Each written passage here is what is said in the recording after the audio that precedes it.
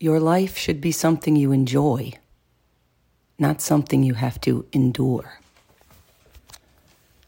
Your life belongs to you. It's not selfish to want the best for yourself. It's not selfish to ask, what am I getting out of this? And if the answer is not much, it's not selfish to want that to change. It's honorable to be humble, supportive, caring, and empathetic, but you were not born to be a martyr. You are allowed to be a priority in your life. You are allowed to live a life of joy, filled with what makes you happy, instead of constantly sacrificing to keep others happy.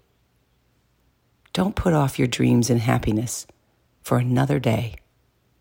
Live your best life now. Be a priority in your life.